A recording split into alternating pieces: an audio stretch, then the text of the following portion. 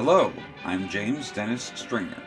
As discussed last week, Mother England has always fascinated the world, but I think it's safe to say that by and large, nothing fascinates us Americans more than English accents. We're obsessed with them to an insulting degree, from received pronunciation to the most rustic Yorkshire dialect.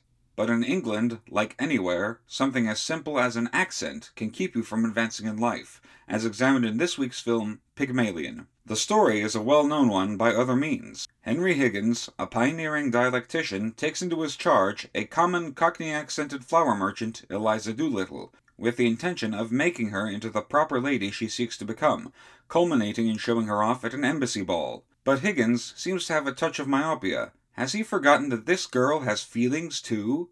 For those only familiar with the story through the musical My Fair Lady, it's a little shocking to see the story played out and familiar lines read without music and lyrics. But after all, Pygmalion precedes it. The cast, all new to the play, are played to perfection by their actors. Leslie Howard, noted star on both sides of the Atlantic, most commonly known for his work on Gone with the Wind, plays Higgins with pompous aloofness, babyish pouting, yet utter charm.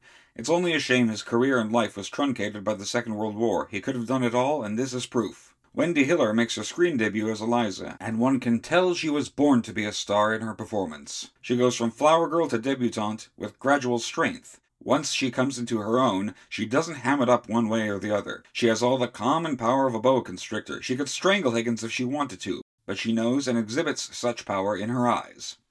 The linchpin of this whole thing, however, is the play's basis, how something as simple as your accent can hold you back in your life's ambitions. In 2023, a joint study from the University of Chicago and University of Munich found that in America, working adults with regional dialects were penalized 20% of their wages compared to those who speak with a so-called standard accent.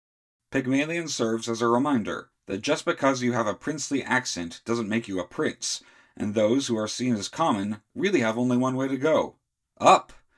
I hope you enjoy and learn something from Pygmalion. Pygmalion is available on DVD from the Criterion Collection in the US and Second Sight Films in the UK, and can be found through online retailers or your local library.